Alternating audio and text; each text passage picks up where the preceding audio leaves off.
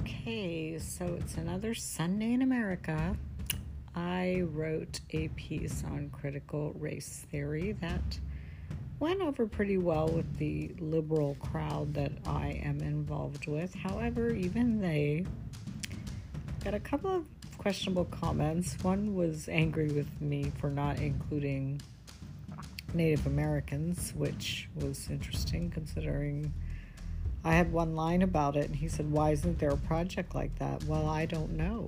I don't being Native American, I can't actually write the history of Native American. That would have to come from somebody else, so I'm not sure what that was about. That was just another kind of argument against just being argumentative for being argumentative.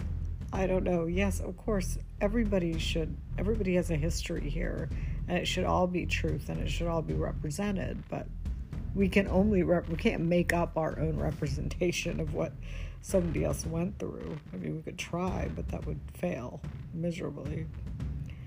And a couple of people said that they knew that, Tulsa, the massacre was taught, and Juneteenth was taught in school.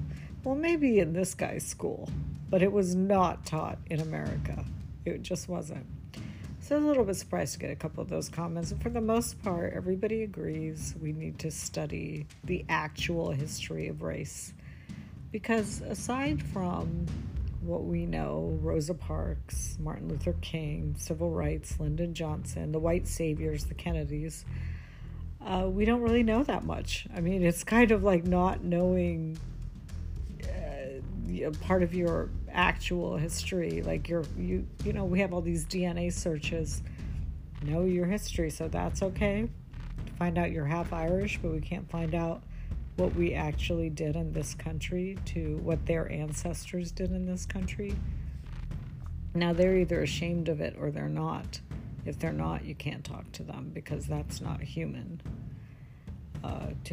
To think that it's okay to just rape women randomly and lynch people. If that's what they think, then you cannot reason with a sociopath. But I think a large majority of people, if they knew, they would want to know more. Or at least that's my hope. So I guess I'll end on a little hope for Sunday, although,